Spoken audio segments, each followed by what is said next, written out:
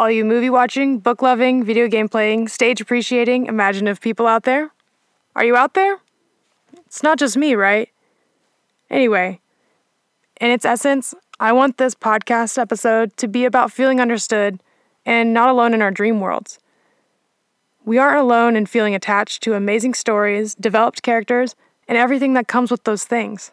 The fandoms, the art, the music, the merchandise we buy, but most of all, the love and time that we devote to these things, and how that love bleeds into our real lives. Because feeling supported and feeling understood are two different things.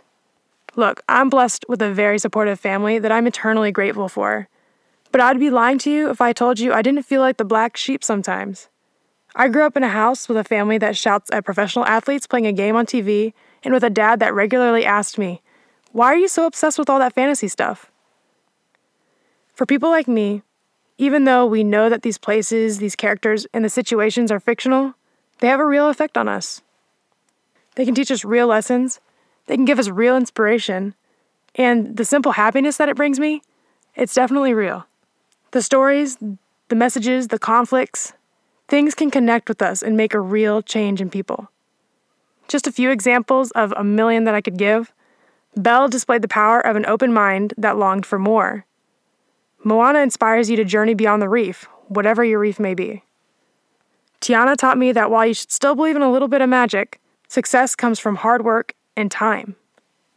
Harry taught me to be brave, and Hermione taught me that the power of your mind is just as important as any other power.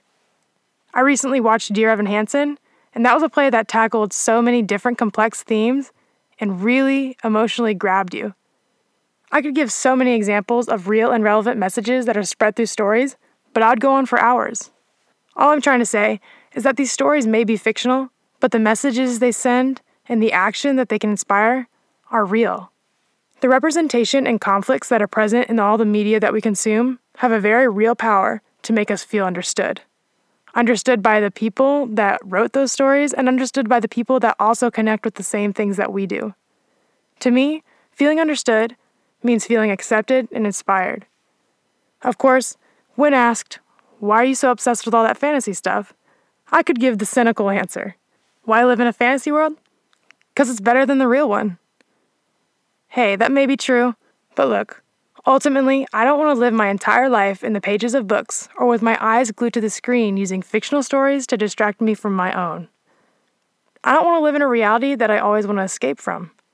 But regardless, I love stories. I love characters. I love the dramatic and diverse situations they find themselves in, and I love that temporary escape. I love the real lessons that they teach me and the real inspiration it gives me, but most of all, the very real happiness that it brings me. I love feeling understood and excited when I meet someone that loves the same exact stuff just as much as I do. I'm not ashamed that I often like belting out new songs from my favorite musicals or Disney movies in the car instead of what they call quote-unquote real music. I'm not ashamed that I saw a quote-unquote children's movie in the movie theater, and I'm not embarrassed that I just watched Harry Potter for the millionth time. It's okay for an adult to like playing video games, and a childless millennial can go to a Disney park without ruining the experience for all the rest of the families. One of the greats, Walt Disney, said that he doesn't necessarily make movies for children, but he makes movies for the children in all of us. I'm not afraid of feeding my imagination, and I'm not ashamed of enjoying what I enjoy, and neither should you. Whether you live in a fantasy world like I do, or you passionately yell at the TV during a sporting event. Just don't be ashamed. There are going to be people that try to make you feel ashamed for liking what you like and enjoying what you enjoy, but what they think doesn't matter. As Elsa would say, show yourself.